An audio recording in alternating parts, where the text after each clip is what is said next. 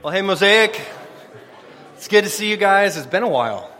I've been sitting in the seats with you the last few weeks and just absorbing. And I'm excited because I don't know about you. I'm not a science guy. I'm just not. That was like my least favorite subject ever, So like when Bill starts talking about chemistry and quantum mechanics, I just get a nosebleed and want to take a nap. So I'm excited because this last series, really has been, and for some of you have been geeking out over it, and you're a total nerd, and I love you. You got a better GPA than I did. But in this series, we're kind of swinging the pendulum the other way. Because the Psalms, I love the Psalms for so many different reasons. And the Psalms, I think you would be hard-pressed to find another piece of literature, let alone sacred literature, that is more honest and more raw than the Psalms.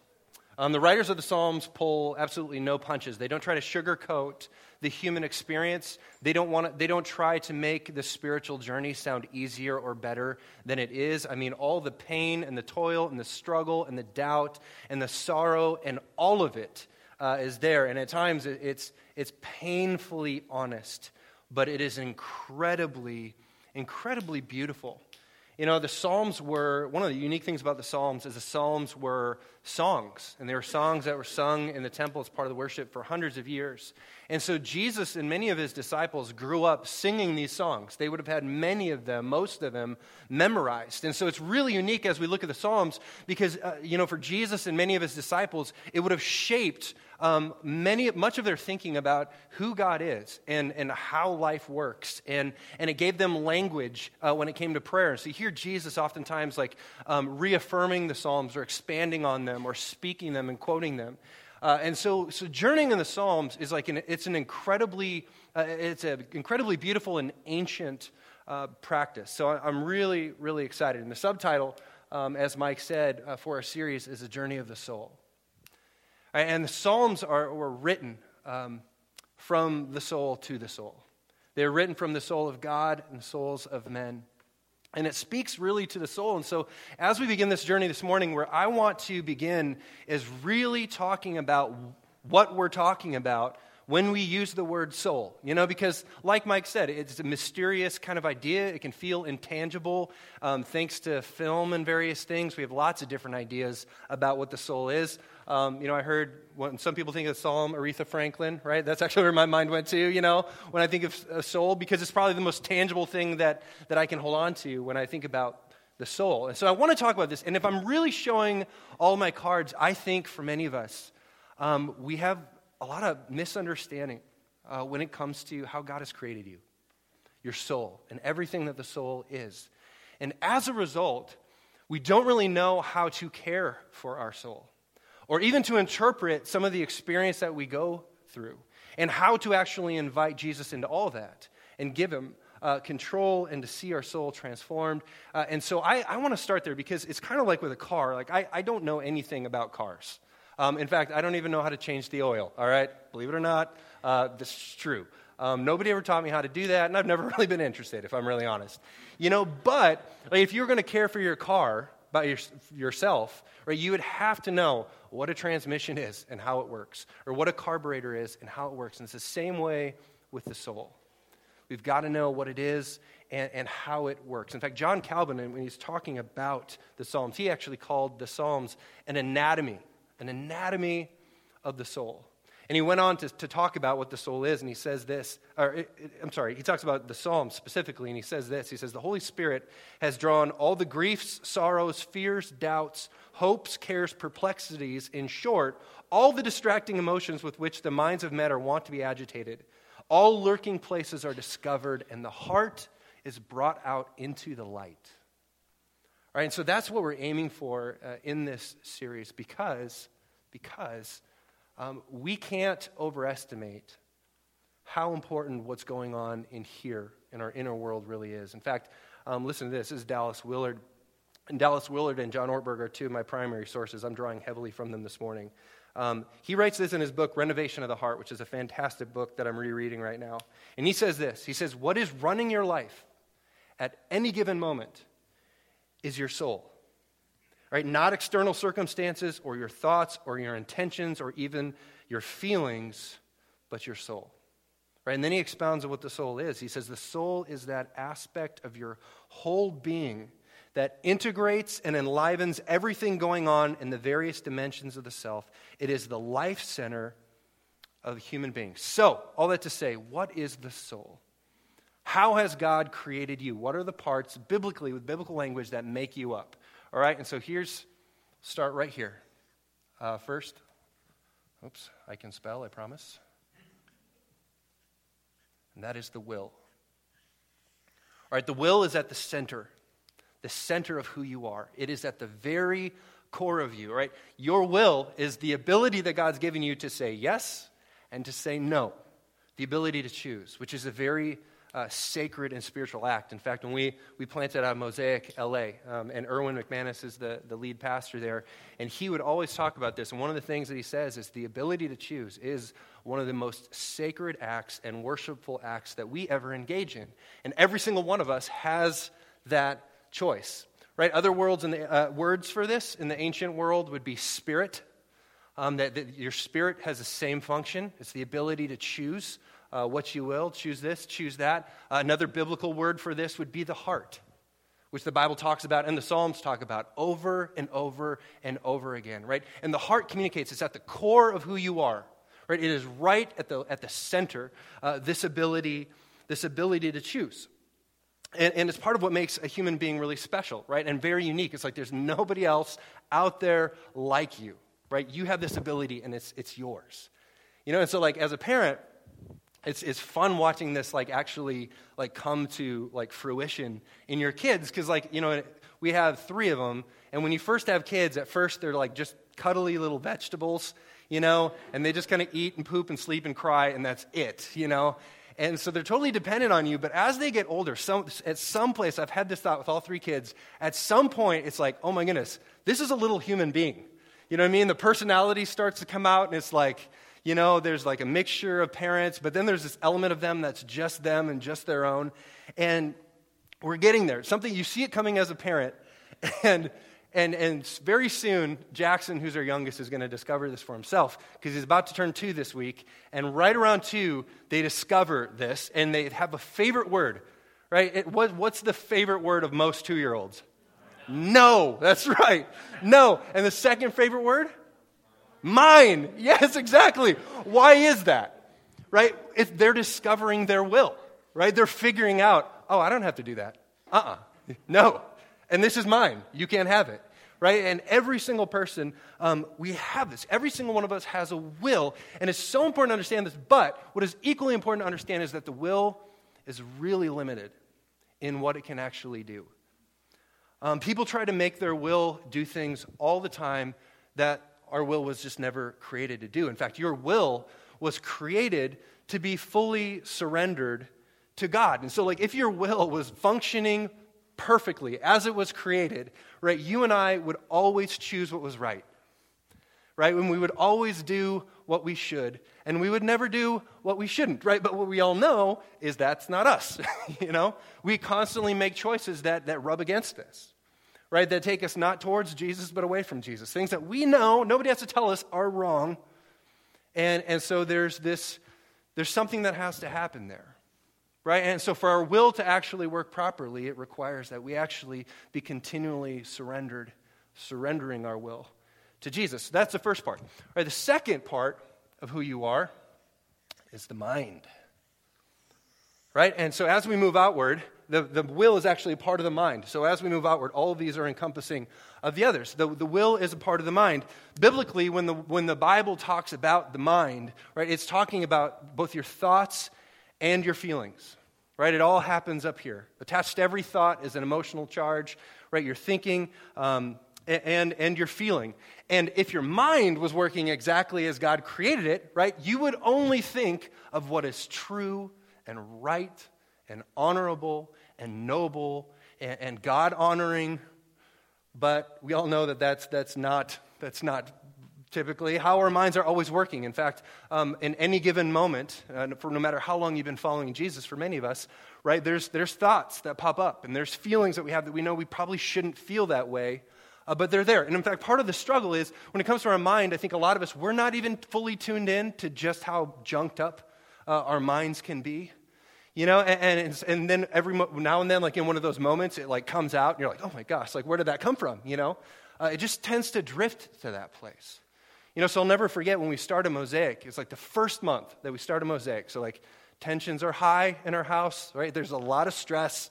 I think the first 2 years of Mosaic, we were out living off one income, and I believe I made $27,000 a year those 2 years. So things were tight, and we just didn't know if it was gonna work.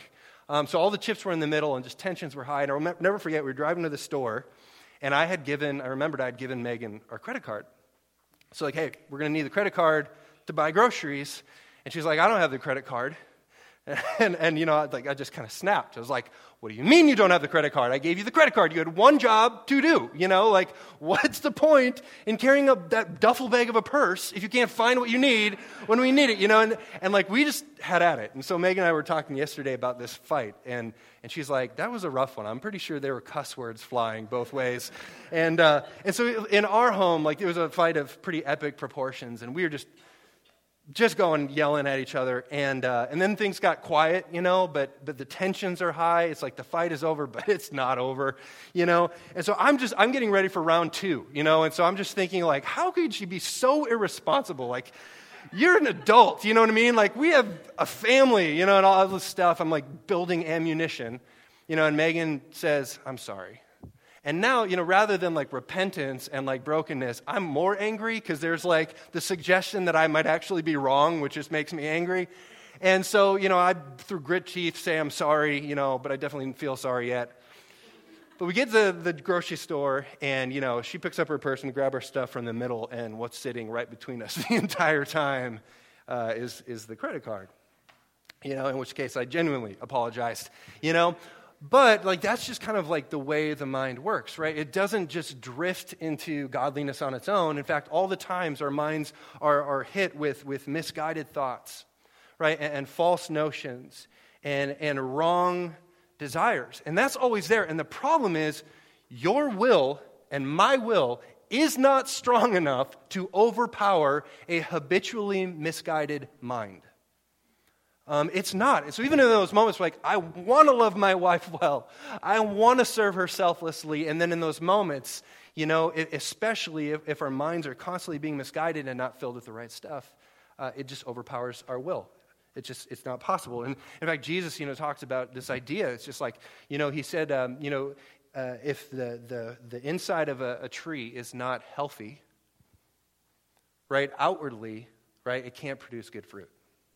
Right, what's in here will inevitably find its way out here. So if I'm going to live with a healthy soul, right, I need to have not only just a continually surrendered will to Jesus Christ, but a transformed mind. Right, the third part of who you are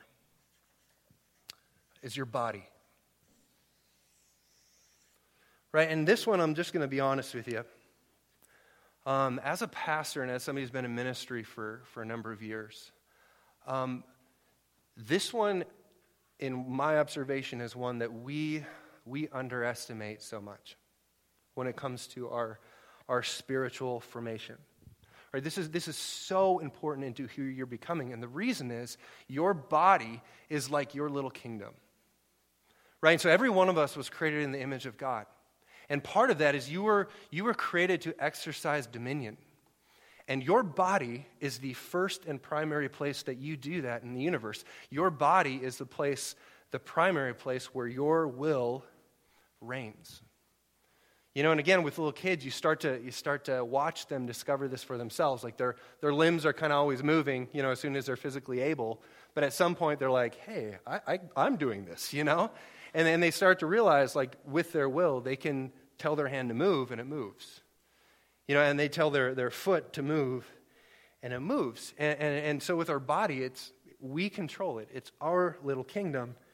Of course, the problem is, in our body are all kinds of different habits and appetites that run contrary to what God would have for us. All the time. If this was all working right, what would happen is our will would be fully surrendered to God. We would be free in that way. And that would then, allow our mind to be in a holy, God-honoring place that would then direct our body to live like that. But instead, what ends up happening for many of us is our will, apart from Jesus, is enslaved to sin, always wrestling within us.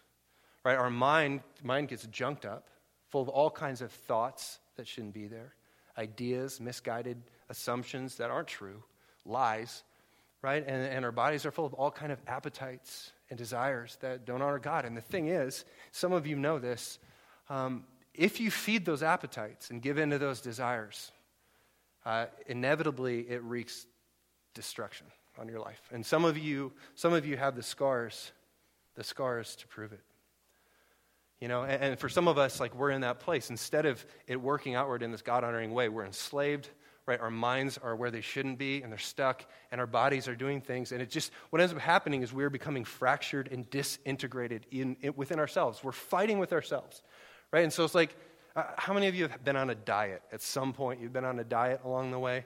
All right, most of us, you're going to get this. Right? It's like when you go on a diet.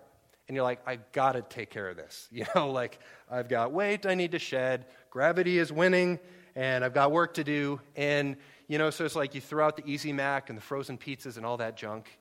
You double your grocery budget so you can buy healthy, so expensive. You know, and you fill your fridge with, like, you know, fresh produce and all that stuff, and you do great for a while, right? And you start to see progress, and you feel like you're really rolling, but then you have a really bad week. Stress is high, you got in a fight, and in that moment, even though your will wants to eat kale and Greek yogurt, your body is like, I need me some buffalo wings and fries and a beer. And then your mind goes, you deserve that. You know, like, you've had a tough week, you've done great, you know, so just go with it, you know. And that's what ends up happening, and now we're fighting and conflicted even within our own selves. And the thing is, like, the will is really good at making big decisions, one-time decisions. So our will is really good at, you know, choosing a job and choosing a spouse and choosing where we're going to live, you know, at choosing what church we're going to be a part of. But what your will is really bad at and incapable of doing is overpowering a habitually sinful mind and body. Right? To quote John Ortberg, right, the habits of your body will eat your willpower for breakfast. Right? Which, as many of us know, creates all kinds of internal conflict. In fact, you know, Jesus spoke to this very idea. If you remember, if you know the story, in the Garden of Gethsemane, he's telling his disciples, stay up and pray with me. Right? Stay up, keep watch. Right? And the will in that moment might tell you, hey, I should stay up and pray with Jesus. You know, like, I should keep watch. Like, we should stay awake. Jesus is asking this of me. But they can't. They're so tired, their body just like, you need to sleep, you need to sleep, you need to sleep. And Jesus says very interesting words. He says, the spirit is willing. Right? But the flesh is so weak. You know, and when we don't realize this, the reason that this is so important, when we don't understand this, it sets you and I up for incredible spiritual frustration. I mean, when it comes to your spiritual journey, like, you're just going to beat yourself, you know, with shame. You're going to feel embarrassment. You're going to wonder why in the world this feels so hard. You're going to wonder, you know, like, all kinds of things. Right? And so it's so important that we understand this, because your will just was never created to be able to do that. Right? And what we think is we hear a sermon, and what we walk away with oftentimes is like our will is on fire. We're like, I'm going to do it right this time. I'm going to get better. I'm going to try harder. I'm going to stop doing this thing. I'm going to start doing this thing. And we mean it, but the problem is, in our body and mind are all kinds of habits that are working directly against our will, and our will simply isn't that strong. It was never created to be able to do that. All right, so that's the third one. Fourth one, and we'll move fast on this one, is social. Right, so you were created with a deep relational identity in a relational context. It's a deep part of who you are. So you are a son or a daughter, right? A brother or a sister, husband or a wife, a father perhaps or a mother, a friend. Right, and these are a huge part of who you are. You were created in the context of community. You were created for community. And the moment you take that away and isolate yourself and pull yourself out of that, there's a part of you that begins to wither very, very quickly. So there's a guy by the name of Robert Putnam. He's done a lot of research on this. And he says that statistically, this is crazy, just from a physical perspective, right? If you don't change anything in your life over the next year, but the only thing you do, if you're not in a small group, connected in community, and you get in a small group and get connected in community, it eliminates the statistical chances of you dying in the next year by half. Right? That's how important this is to you physically, which is why as we roll out Missio groups, which is our small groups, our motto is join a Missio group or die. Right? Right? Stole that from Menlo Park Presbyterian, and we're just running with it. Right? It's a huge part of who you are. You and I we can't survive without community. We are created for it. And then lastly, and get this, the last part of who you are is your soul. And your soul encompasses all of this, right? It is the thing that integrates all of the different facets of who you are, right? And this is so different, I think, than for what many of us actually think about when we think about the soul. There's a guy by the name of Jeffrey Boyd, who's a psychiatric researcher. He's done a lot of research on this. And what he says, it says most people surveyed that are sitting in church on Sunday morning, when they think about the soul, what most subscribe to is what we call the Looney Tunes theory of the soul, right? And so some of you are going to be too young for this, but anybody grow up watching Looney Tunes? I'm assuming, all right, good. So if you remember, like in Looney Tunes, you'd have like Sylvester the cat and Tweety Bird, and Sylvester's always trying to eat Tweety Bird, It's violent cartoons back then. It really was. They had nothing on us, today. But he'd be trying to eat him or whatever, and finally he'd just about get ready to snatch him, and the camera would zoom out, and Tweety Bird would be holding a rope, and he'd let it go, and like this giant anvil or piano would drop several stories onto Sylvester's head and kill him, right? Violent. But what happens then, right? What we saw, right? What happens in that moment? This ghostly kind of figure, right? This vapory, wispy ghost version of Sylvester the cat, right? Floats up out of the body. And I think for a lot of us, that's what we think about when we talk about the soul. We think of the soul as like this spirit version, ghost kind of version of ourselves that lives on after we die. But what we have to realize, guys, is your will, when you die, will live on. And your mind will live on. And your body will be resurrected. And your relationships will remain intact. Right? So this is very, very different thinking when it comes to the soul. Right? The soul is that which integrates all of it. And this is so important. Your soul was created for all of it to be one, to be connected, to be integrated, to all be moving in the same direction. Right? To have integrity, which means wholeness. Right? And for all of that to be moving in the direction of our Creator. That's the way we were created. That is, whether you realize it or can articulate it or ever thought of it this way or not, before or not, this is what your will longs for, what your mind longs for, your body, your soul. This is what you hunger for. And when you don't have it, it inevitably ends up tearing us apart. And I will say this, none of us naturally do that. Which is precisely why our soul is in need of saving.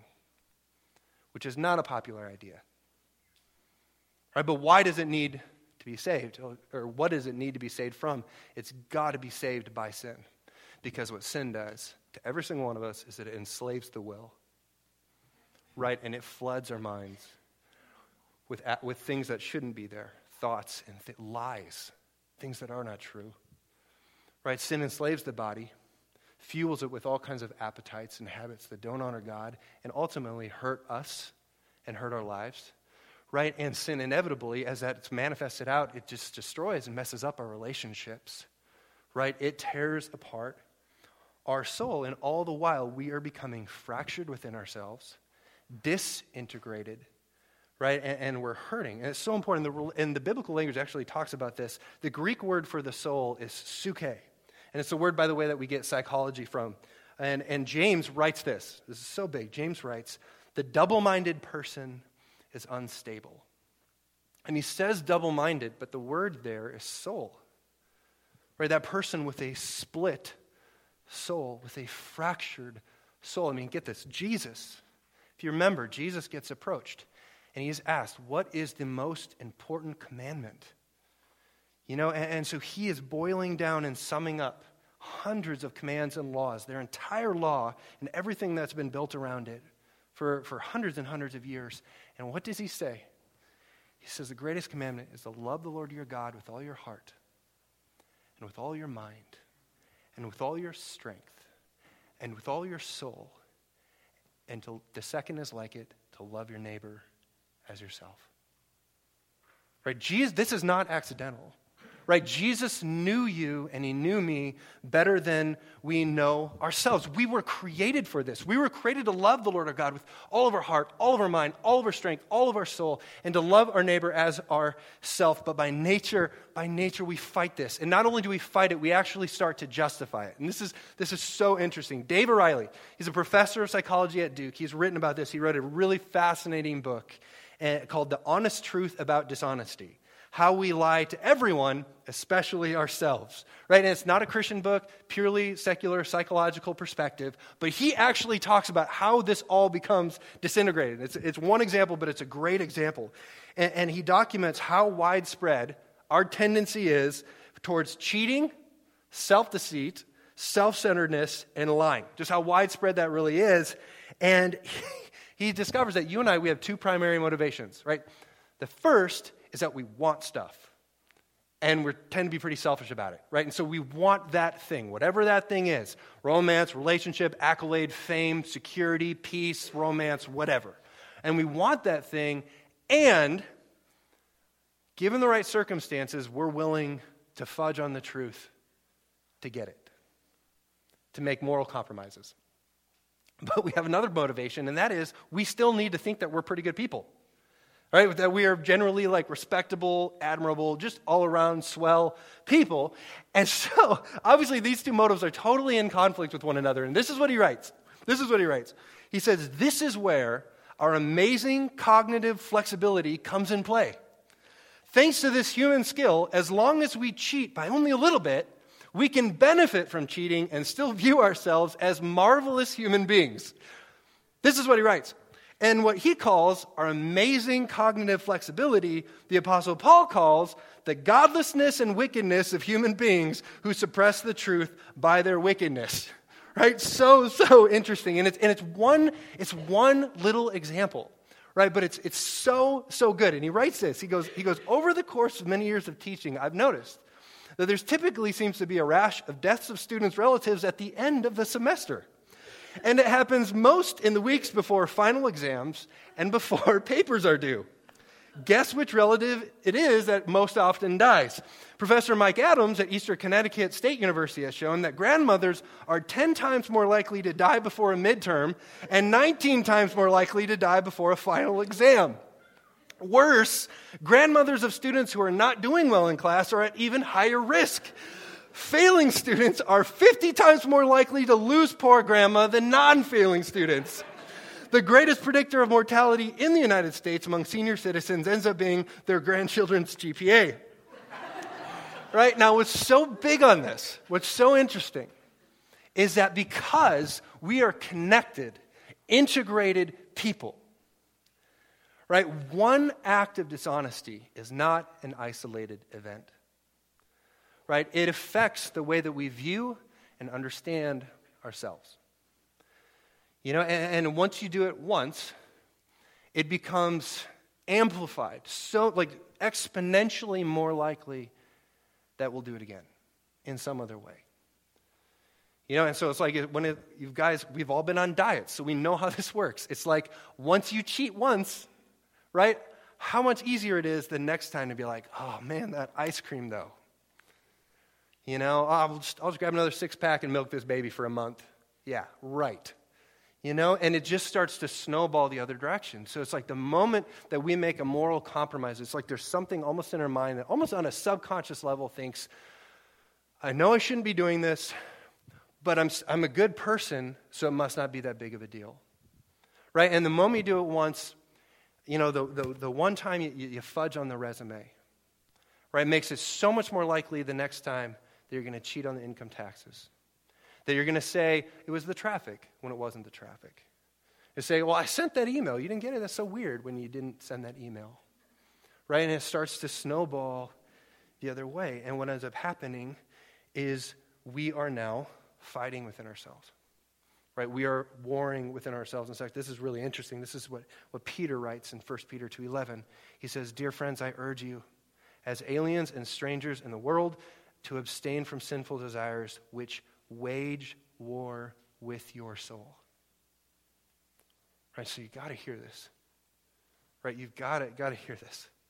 He is telling us something that is so incredibly profound about ourselves, and that is that sin, it kills your soul. In time, it does. It kills you. I'll tell you, as a pastor, I see this all the time. Right? And people come into a space like this, and they sing, and they might even put their hands up. Not many of us do that. It's a very bold move. We're very white in that sense.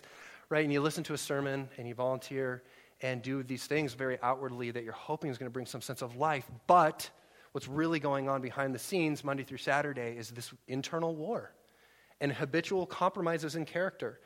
All right? Making compromises with your thought life. It's looking at things you shouldn't be looking at.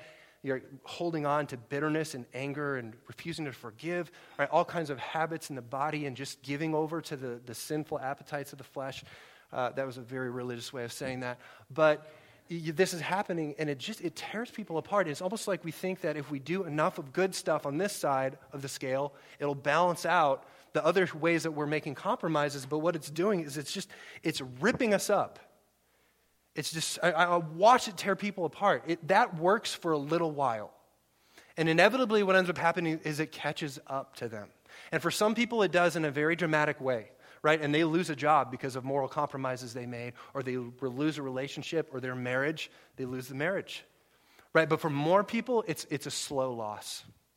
And over time, gradually, living in this duplicitous, fractured, disintegrated way, it steals their life, and they lose their passion.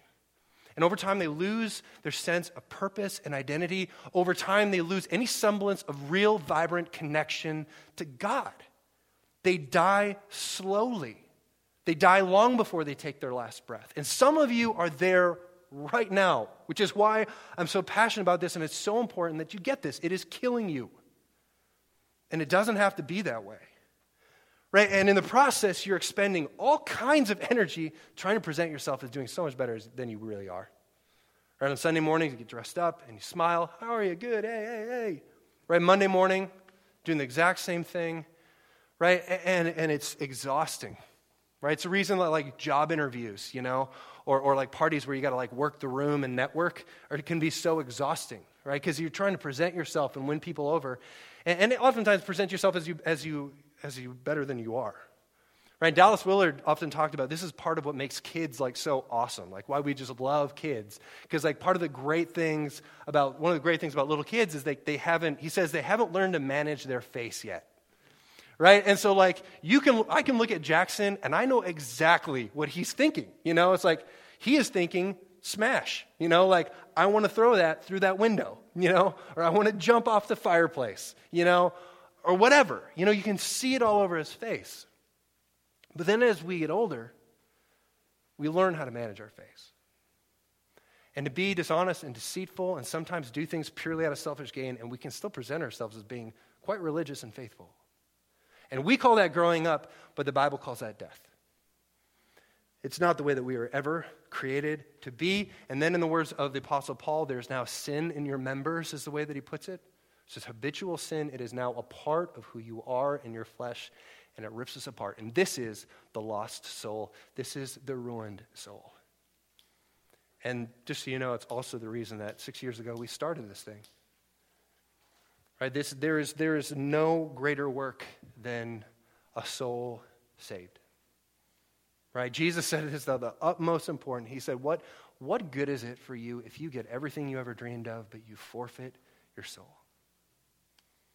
Right? It is the most incredible work that God does, but only one power can save a soul. There's only one way. Right? And there are words in the Psalms that just seem to resonate with the human story that we can't get away from. Psalm 23, the Lord is my shepherd, I shall not want. That is, I shall not live as a slave to my mind, right? Overcome with the habits and appetites of my body. I will not be in want. Right? He makes me lie down in green pastures. He leads me beside still waters. He restores my soul. Right? This is the work that he is in. Right? One of my favorite things he ever said. He says, come to me, all you who are weary and heavy burdened, because living a disintegrated, fractured life is exhausting. He says, come to me, all of you who are overwhelmed with all that. He says, I will give you rest. Right? Take my yoke upon you and learn from me, for I am gentle and humble in heart, and you will find rest for your soul. So here's what I want to do. Band, you can come up.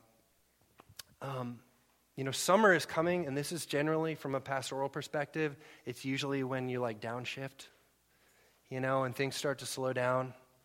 And most of us will be going probably on vacation at some point. And I think for many of us, if we just kind of succumb to the natural rhythms of Lincoln, Nebraska, it becomes a time when we kind of step out. Not just physically, but spiritually. And take the foot off the gas and just kind of slack for a while. Right? And then we'll get back into faithfulness in the fall, And what I want to challenge us to do as a community of faith, especially with these next 2 months as we go into the summer, is rather than leaning out, to actually lean in. Right? And to use this as an opportunity to become more attuned to what's going on in here. To allow Jesus to have access to those parts of our lives that maybe, just maybe up until now, we have not allowed him access to. Things that we have been tooling around with and playing around with, and we know nobody has to tell us it's eating us up. It's not bringing life, that's for sure. Right? And so what we're going to do is we're going to go into a time of worship as we do every week. And I want to just invite you in a participatory way that if God is speaking to you this morning, to not just walk out on that. Right? Don't be thinking just yet about lunch. I know I went long. I apologize. It's been a month. It's been building in me for a while. Right? But to lean in. If God if there is something, and you just know in your spirit that this is something I need to surrender into the hands of Jesus, to do that. Right? Maybe it's your will. Right? Maybe you're wrestling with pride, with ego.Maybe if you're honest, you would say, when it comes to my will and choosing, I actually haven't desired for a while to actually do the right thing in this area or that area. In fact, I feel like my spirit, my soul, my heart, my will is actually moving away from Jesus. I'm drifting rather than moving towards him. Right? Or maybe for you, it's your mind. Right? And what's been going on up here, and only you, and it's not good. Right? Maybe it is you've been refusing to forgive somebody, holding on to resentment, to anger. Right? Maybe you've been fantasizing, seeing things, watching things that you shouldn't be watching. Or maybe it's in your body. And you've been giving in to appetites that are there, fueling habits that are not healthy or God-honoring. Right? You need to just step into that. Or maybe for you it's a relationship. And there's a relationship, and that some of the stuff going on in that relationship is not right. Maybe there's reconciliation that needs to take place between you and somebody, and you need to initiate the conversation. Maybe it's just a relationship that needs to end today. Or maybe it's a little bit of everything. Maybe you've never actually crossed the line of faith, and we're going to be having a baptism here in the next 2 months. And maybe for you, it's like, I've never actually tangibly, intentionally crossed that line of faith and said, Jesus, I am yours.